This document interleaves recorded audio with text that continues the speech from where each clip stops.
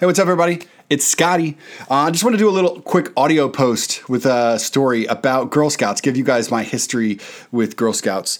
Jim reached out to me here recently and asked if I'd be up for doing any retailer exclusives, if he could put me on that list. I said, yeah, I would be up, but instead of me doing it for another retailer, I would do it for me. I was like, you know what? Let's just do it here in-house at Stupid Fresh Mess.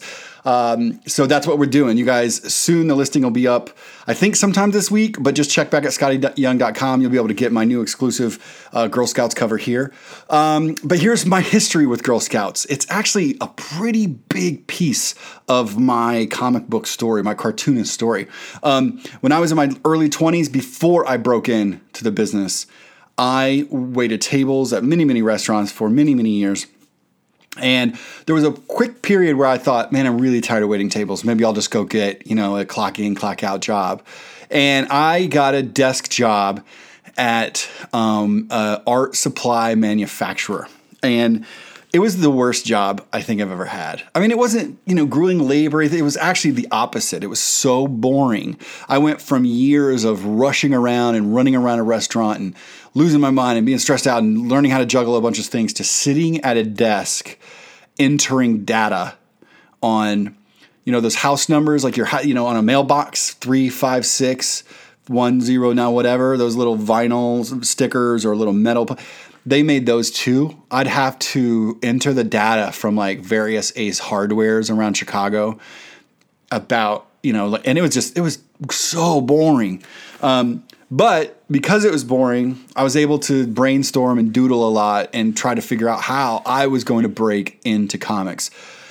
And I had discovered this book called Girl Scouts by Jim Mahfood. It was published at Oni back then, and I discovered the trade paperback. And man, this thing was so up my alley. I was a skater kid. I was a hip hop kid from the mid 80s. So this book just was like screaming, hey, this is what you want to be doing. So I got that trade paperback and I flipped through it so many times. I memorized that book. I kept it with me at the office in my side drawer. And it was like, I can't explain it really, but the closest I can, it was this totem of what I might be able to achieve. Because Jim was just a few years older than me, and here in my hand was this book that he had written and drawn all his own and published, and it was a real comic, and that's what I wanted to be doing. So he gave me hope that like a skater music kid could do something outside of the superhero realm, which, I read superhero comics, but that's not the way I drew, which is weird that I went on to have a 20 plus year career at Marvel. But I just looked at this book as like, maybe I can do this. Maybe it's a real thing. So it was not just inspiration, a source of inspiration for me. It was a source of hope having this book. So Jim's book and Jim played such a big role. And I didn't know Jim at this point at all. I had just discovered this one book. Later on, we would meet and become friends, and eventually I got to do a cover for his Magic Socks miniseries, and then he reached out for this, obviously. So for me, it's always an honor.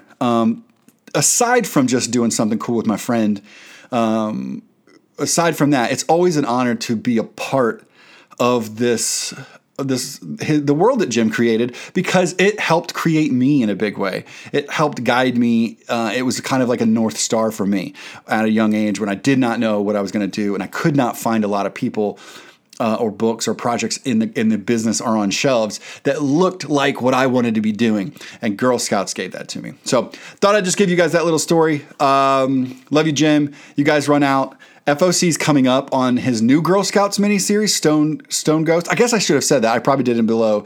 But there's exclusive covers for his new miniseries, Stone Ghost. Go pre-order it. Support indie comics. Support dope cartoonists. Support just support storytelling in general. And I will see you guys later.